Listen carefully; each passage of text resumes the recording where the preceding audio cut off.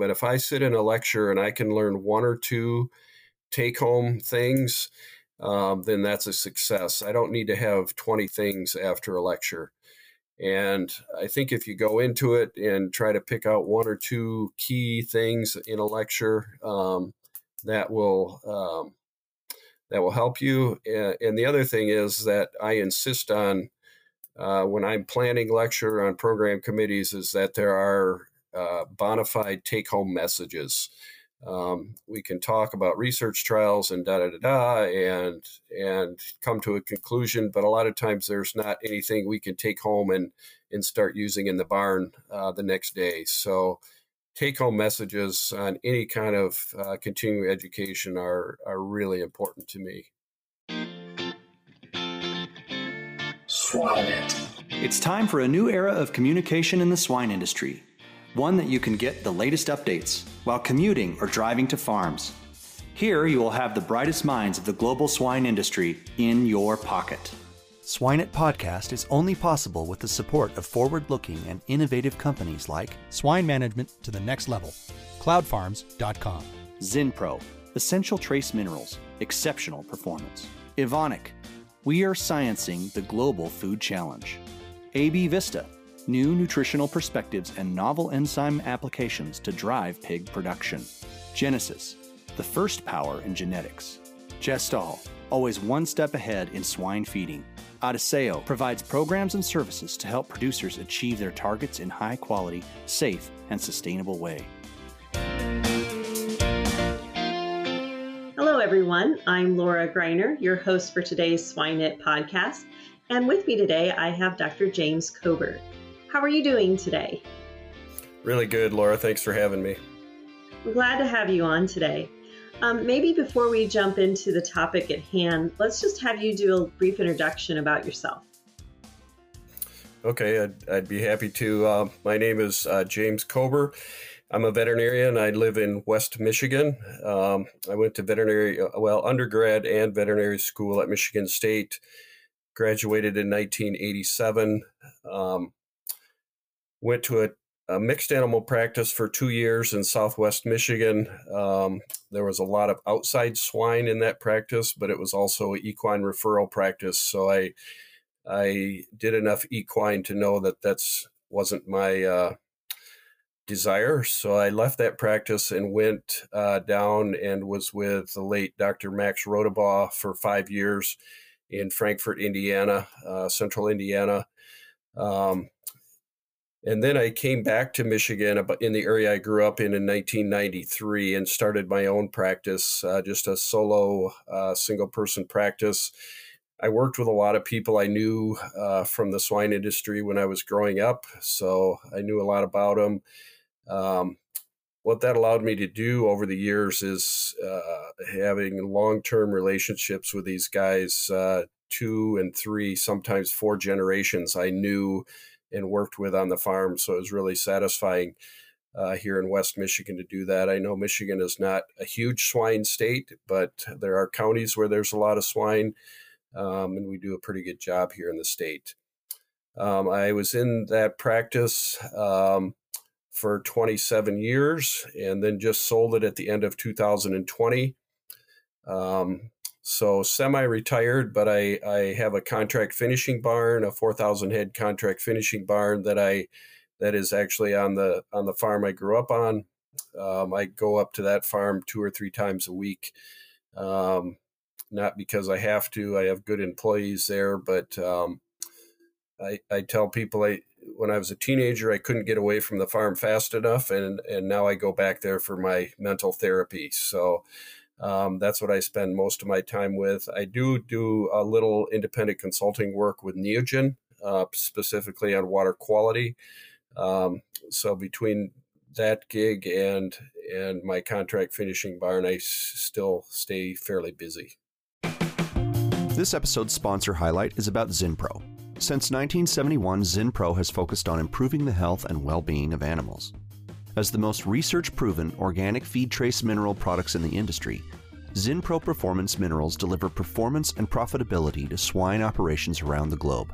To know more, go to zinpro.com. Absolutely. Your full-time employment has just shifted to something a little different, but that's good to hear that you're still involved in the swine industry in various aspects for sure.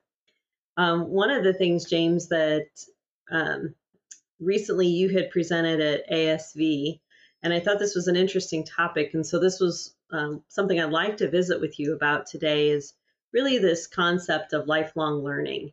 And certainly as professionals in the industry, whether you're a DVM or a PhD, we believe in lifelong learning. We know that's part of our process, but lifelong learning goes beyond that. And so let's talk a little bit about your perception of lifelong learning and what we should be thinking about.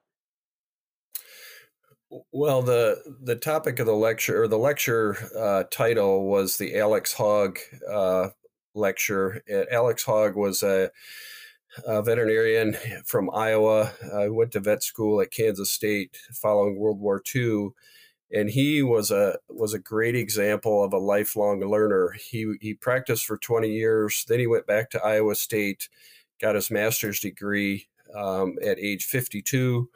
Then he was maybe most people know him for being the extension swine veterinarian at University of Nebraska for 20 years, from about 72 to 1992. And then he retired. Retired once from practice, and then retired the second time from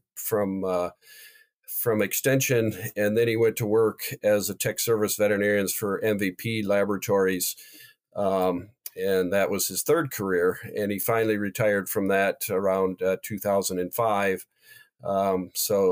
But his theme all the way through all of his careers was teaching people. He was a great extension specialist. He loved giving extension meetings. He loved teaching producers. He loved teaching and learning from other veterinarians. And I got to know Alex. We were in a certificate series together at University of Illinois called Executive Veterinary Program, and that was in the 90s. So he graduated from that program in 1995 at age 75 with yet another certificate to hang on his wall. So he, even into his 70s, he was still adamant about learning all he could and learning more about the industry. Yeah, so I think that's absolutely right. I've heard that of Dr. Hogg as well, and he's certainly well known for that. What do you think is the key to that lifelong learning? I think we all definitely want to do it. I'd say most of the time we would probably argue that we don't have enough time to maybe engage in learning or participating in a program or certification process. What do you say to that? Well, and that's true. I got a master's degree when my kids were really young, so I could attend the classes, and a lot of it wasn't online yet, but a lot of homework for that. And when my kids were little, I was able to read and do my research in the morning before they got up. If your kids are elementary school, middle school, high school, it is very difficult to carve out time to worry about a certificate series or an advanced degree. So to me, it's you have to do it kind of before you have kids or after your kids have left the nest, so to speak.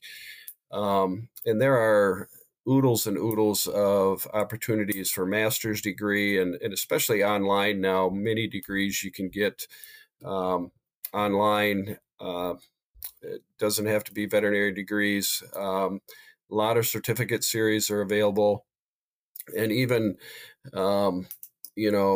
when you're driving down the road, the Swine It podcasts are a great way to learn just little tidbits. And my philosophy over the years when I go to meetings is I don't plan to learn 1,000 things that I'm going to go home and implement. But if I sit in a lecture and I can learn one or two take home things, then that's a success. I don't need to have 20 things after a lecture.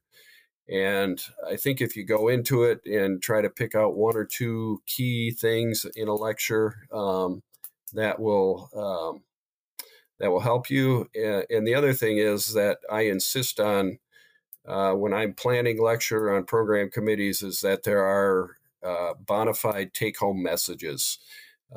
We can talk about research trials and and come to a conclusion, but a lot of times there's not anything we can take home and start using in the barn the next day. So take-home messages on any kind of continuing education are really important to me. Mm-hmm.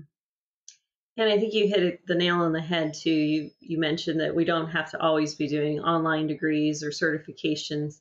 It can be something as simple as a podcast or reading an article for the day, something maybe you could do over a cup of coffee in the morning or as you're wrapping up for the evening. Is that a fair thought?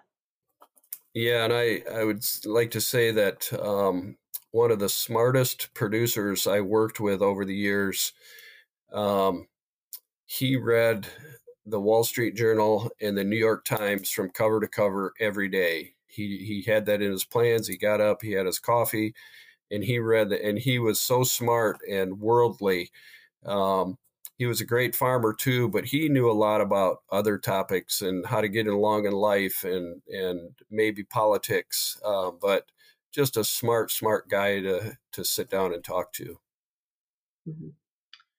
One of the other things I heard you say at the first little section there was really about taking something back to the barns, having that take home message. And I think that's something that I hear too is, well, how do you define learning? Is learning you understanding a new piece of information that you didn't know before, or is learning taking that information and applying it in the barns or in practice? So how do you view the concept of learning?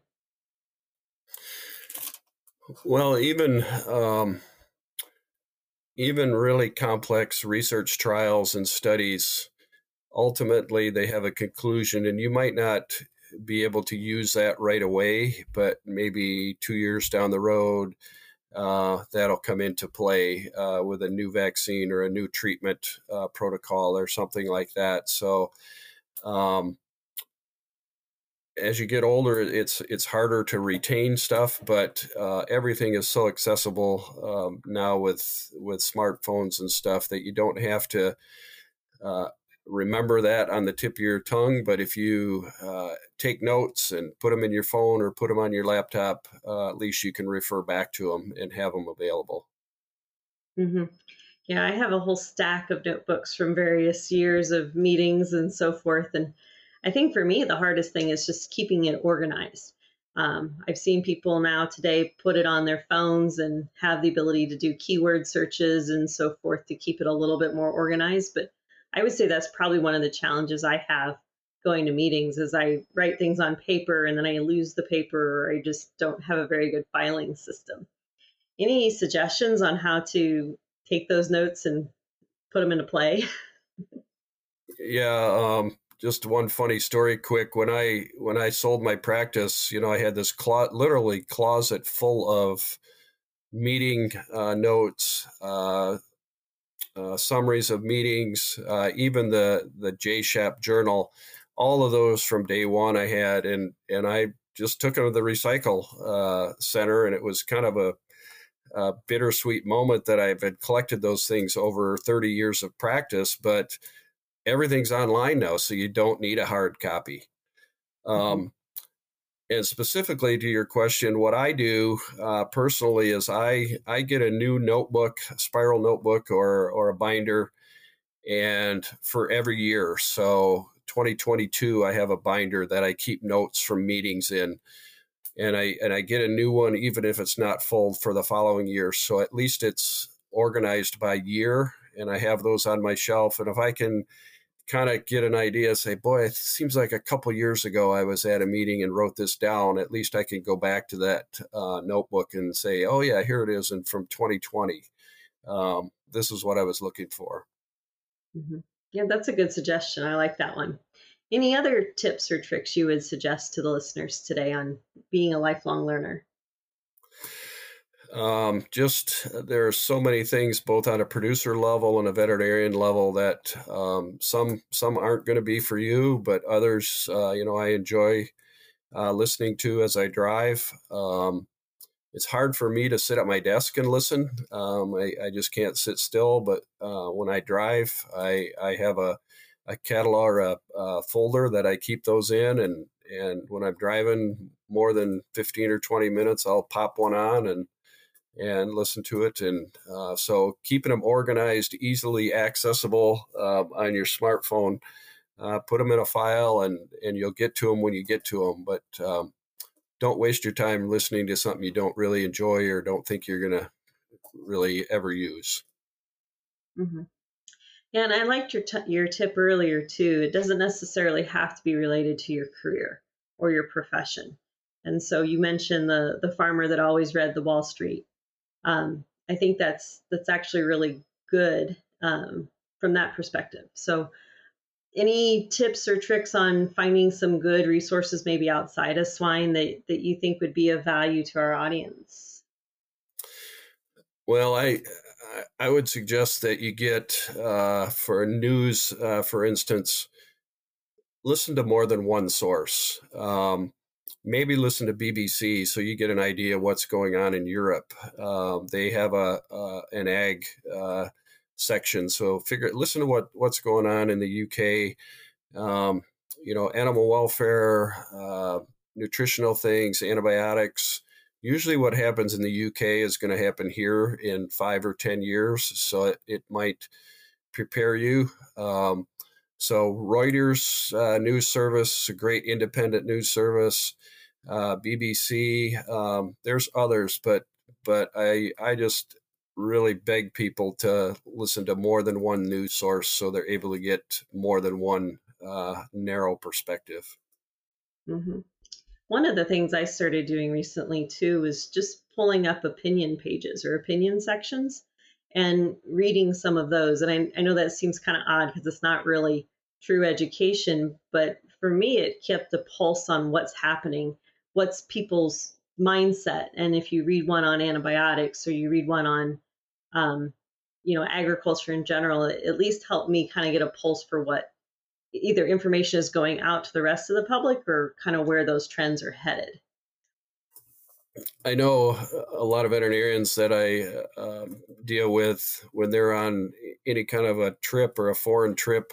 If they go to a supermarket, they go right to the meat case and say, what's available here and what are we looking at? And to understand what other people, what other cultures are doing really can either focus or open your mind. Oh yeah, I guess there is a use for this.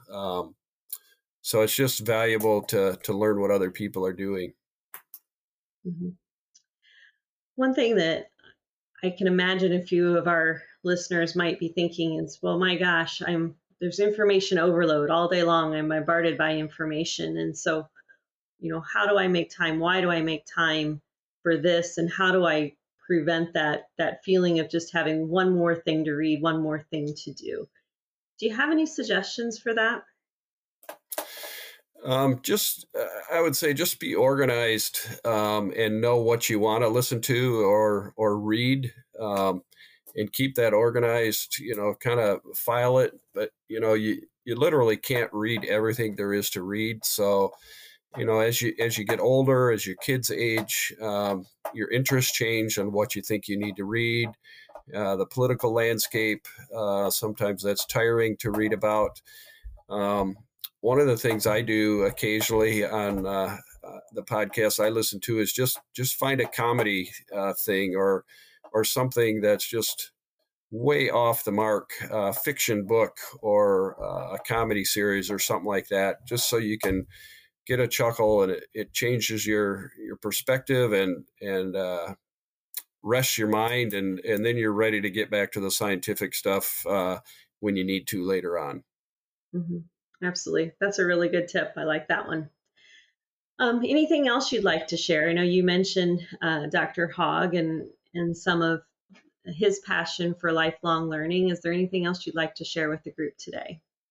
Well, there was a section in that lecture that I entitled "What We Have to Learn Yet as an Industry." Interesting. One of the things I donated to the to the AASV auction was a 1891 Iowa Agricultural Yearbook. And I was reading in the swine section, and it literally said, we've pretty much perfected the pig. All we need to do is maintain it now. We don't need to get any leaner or any faster growing. We just need to maintain what we have. And man, was that not accurate. So the question, do we have a perfect pig? No, we don't. We need, there are some things we need to learn about the pig. And specifically, as a contract finisher, I'll have a batch that will have horrible tail biting. And is it genetics? Is it nutrition? Is it density? Is it air quality? Everybody points their fingers in a different direction on really what causes that. But it's a horrible vice, very expensive vice, because those pigs, if they die, they're 200 pounds plus when they die, very expensive. You've got a lot of money in them. So we don't have a good answer on some of those vices, ear necrosis, tail biting, side biting. We really don't know what causes that. We'll try to change this or try to change that to get on top of it, but it's a horrible vice, and trying to explain that to lay people. I'm surrounded where my contract finisher is by fruit farmers, and they're smart guys. They grow apples, they grow cherries, they grow peaches, and a lot of them have a few cattle, but none of them have pigs. But so they understand agriculture pretty much. And the finisher mortality, when I have an outbreak of tail biting, they just don't understand, why are you losing so many pigs? And we have this tail biting problem, and it's hard to explain even to other agricultural people why we have tail biting, why we have 5, 6, 7% mortality in finishers. It's hard to explain to other agricultural people, let alone lay people, why we lose 200 pigs out of 4,000. It just kind of, and they ask me, well, why are you losing pigs? And I scratch my head and say, how can I explain this? So some of the vices we need to learn more about. I think there's a fair amount of low-grade respiratory diseases that we kind of sweep under the rug. We may treat them. If you see in your contract finisher, after you've sold 80% of the pigs, if you see a lot of eye discharge and stuff on the pigs that are left, chances are you've got some upper respiratory things, some parasuas, some strep suis, some mycoplasma hyorinus. And we as an industry really don't understand what the implications are to that, and really what the root cause. When you do diagnostics, you'll find all three of those organisms and maybe others. How important is one versus the other? And how do we treat those? Do we treat every single pig, or do we treat pigs that are just showing signs?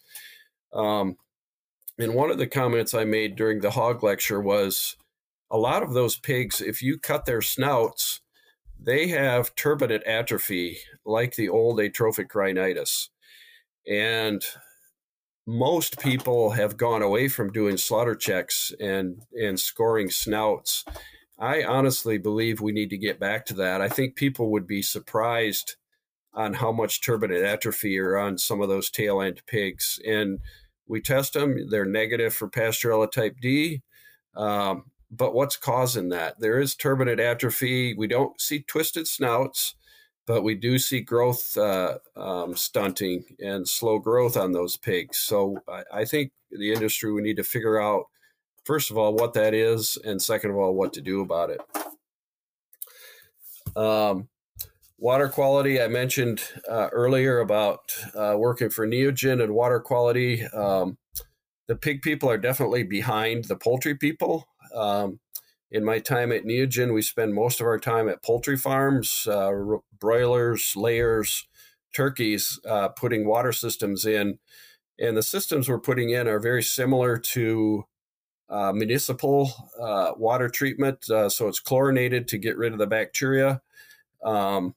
And I think some of these large sow units, large finisher units, they really need to get a handle on their water quality. About 20% of the nurseries we do water testing on, we find out there's E. coli in the water lines. And if you're struggling in the nursery with E. coli scours, if you're actually feeding the pigs E. coli in the water, why wouldn't they have scours? So the pig industry has a lot of space to make up as far as good water quality.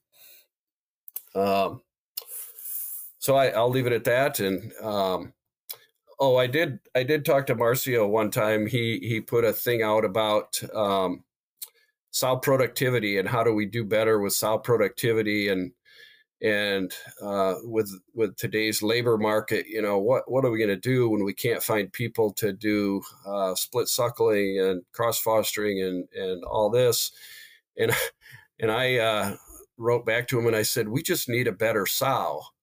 And I've kind of thought this over the years that, we buy these sows or replacement gilts from the various genetic companies, and I think the average parity is 3.5 when they go out the door. To me, as much as you're paying for those replacement gilts, you should get more than 3.5 litters out of them.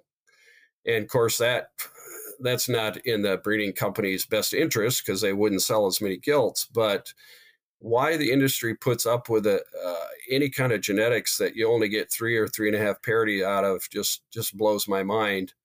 Why they're not demanding more. So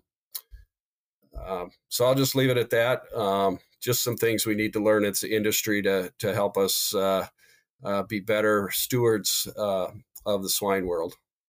Mm-hmm.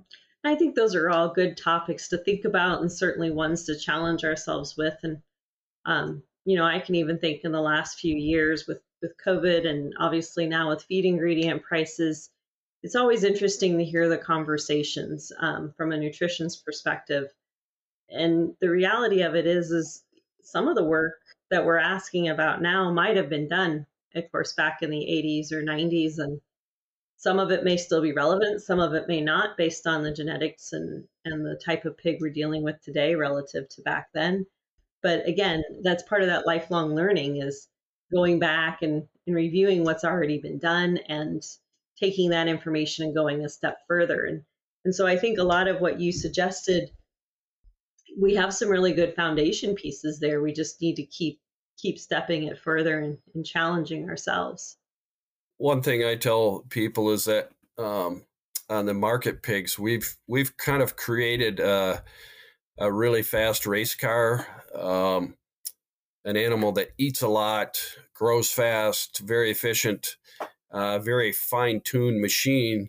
But I'm not convinced we really know how to manage that animal as well as we could. I think there's room for improvement. We have to just learn more about how to manage that animal.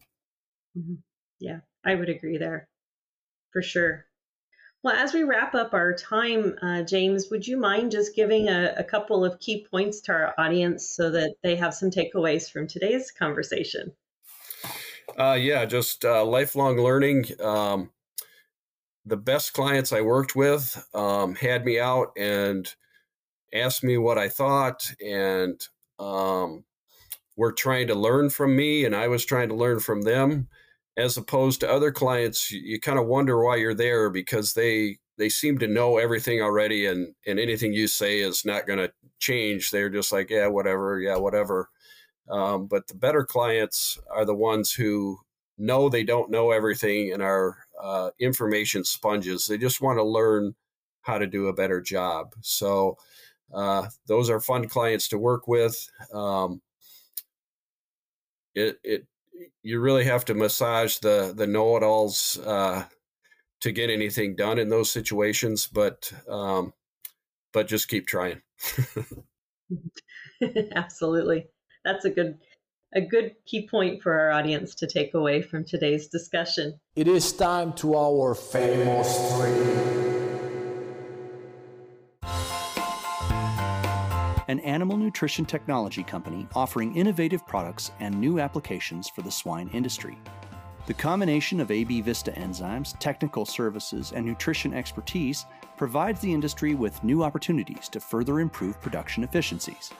Fiber is receiving renewed interest due to its influence on the microbiome, and AB Vista has brought together research experts to discuss the industry's knowledge of fiber functionality and to introduce a Stimbiotic, targeted to improve fiber digestion. To request access, contact NAM at abvista.com. That's NAM at abvista.com. For knowledge and news from the global swine industry, access our partner, thepigsite.com. Well, as we wrap up our time, there are a couple of questions that we like to ask all of our speakers. And I know it sounded like maybe I asked them earlier, but I'm going to ask them in a more formal way this time. Do you have a swine resource that you would recommend to our audience? Yeah, just on the production side, I like the pig site, thepigsite.com.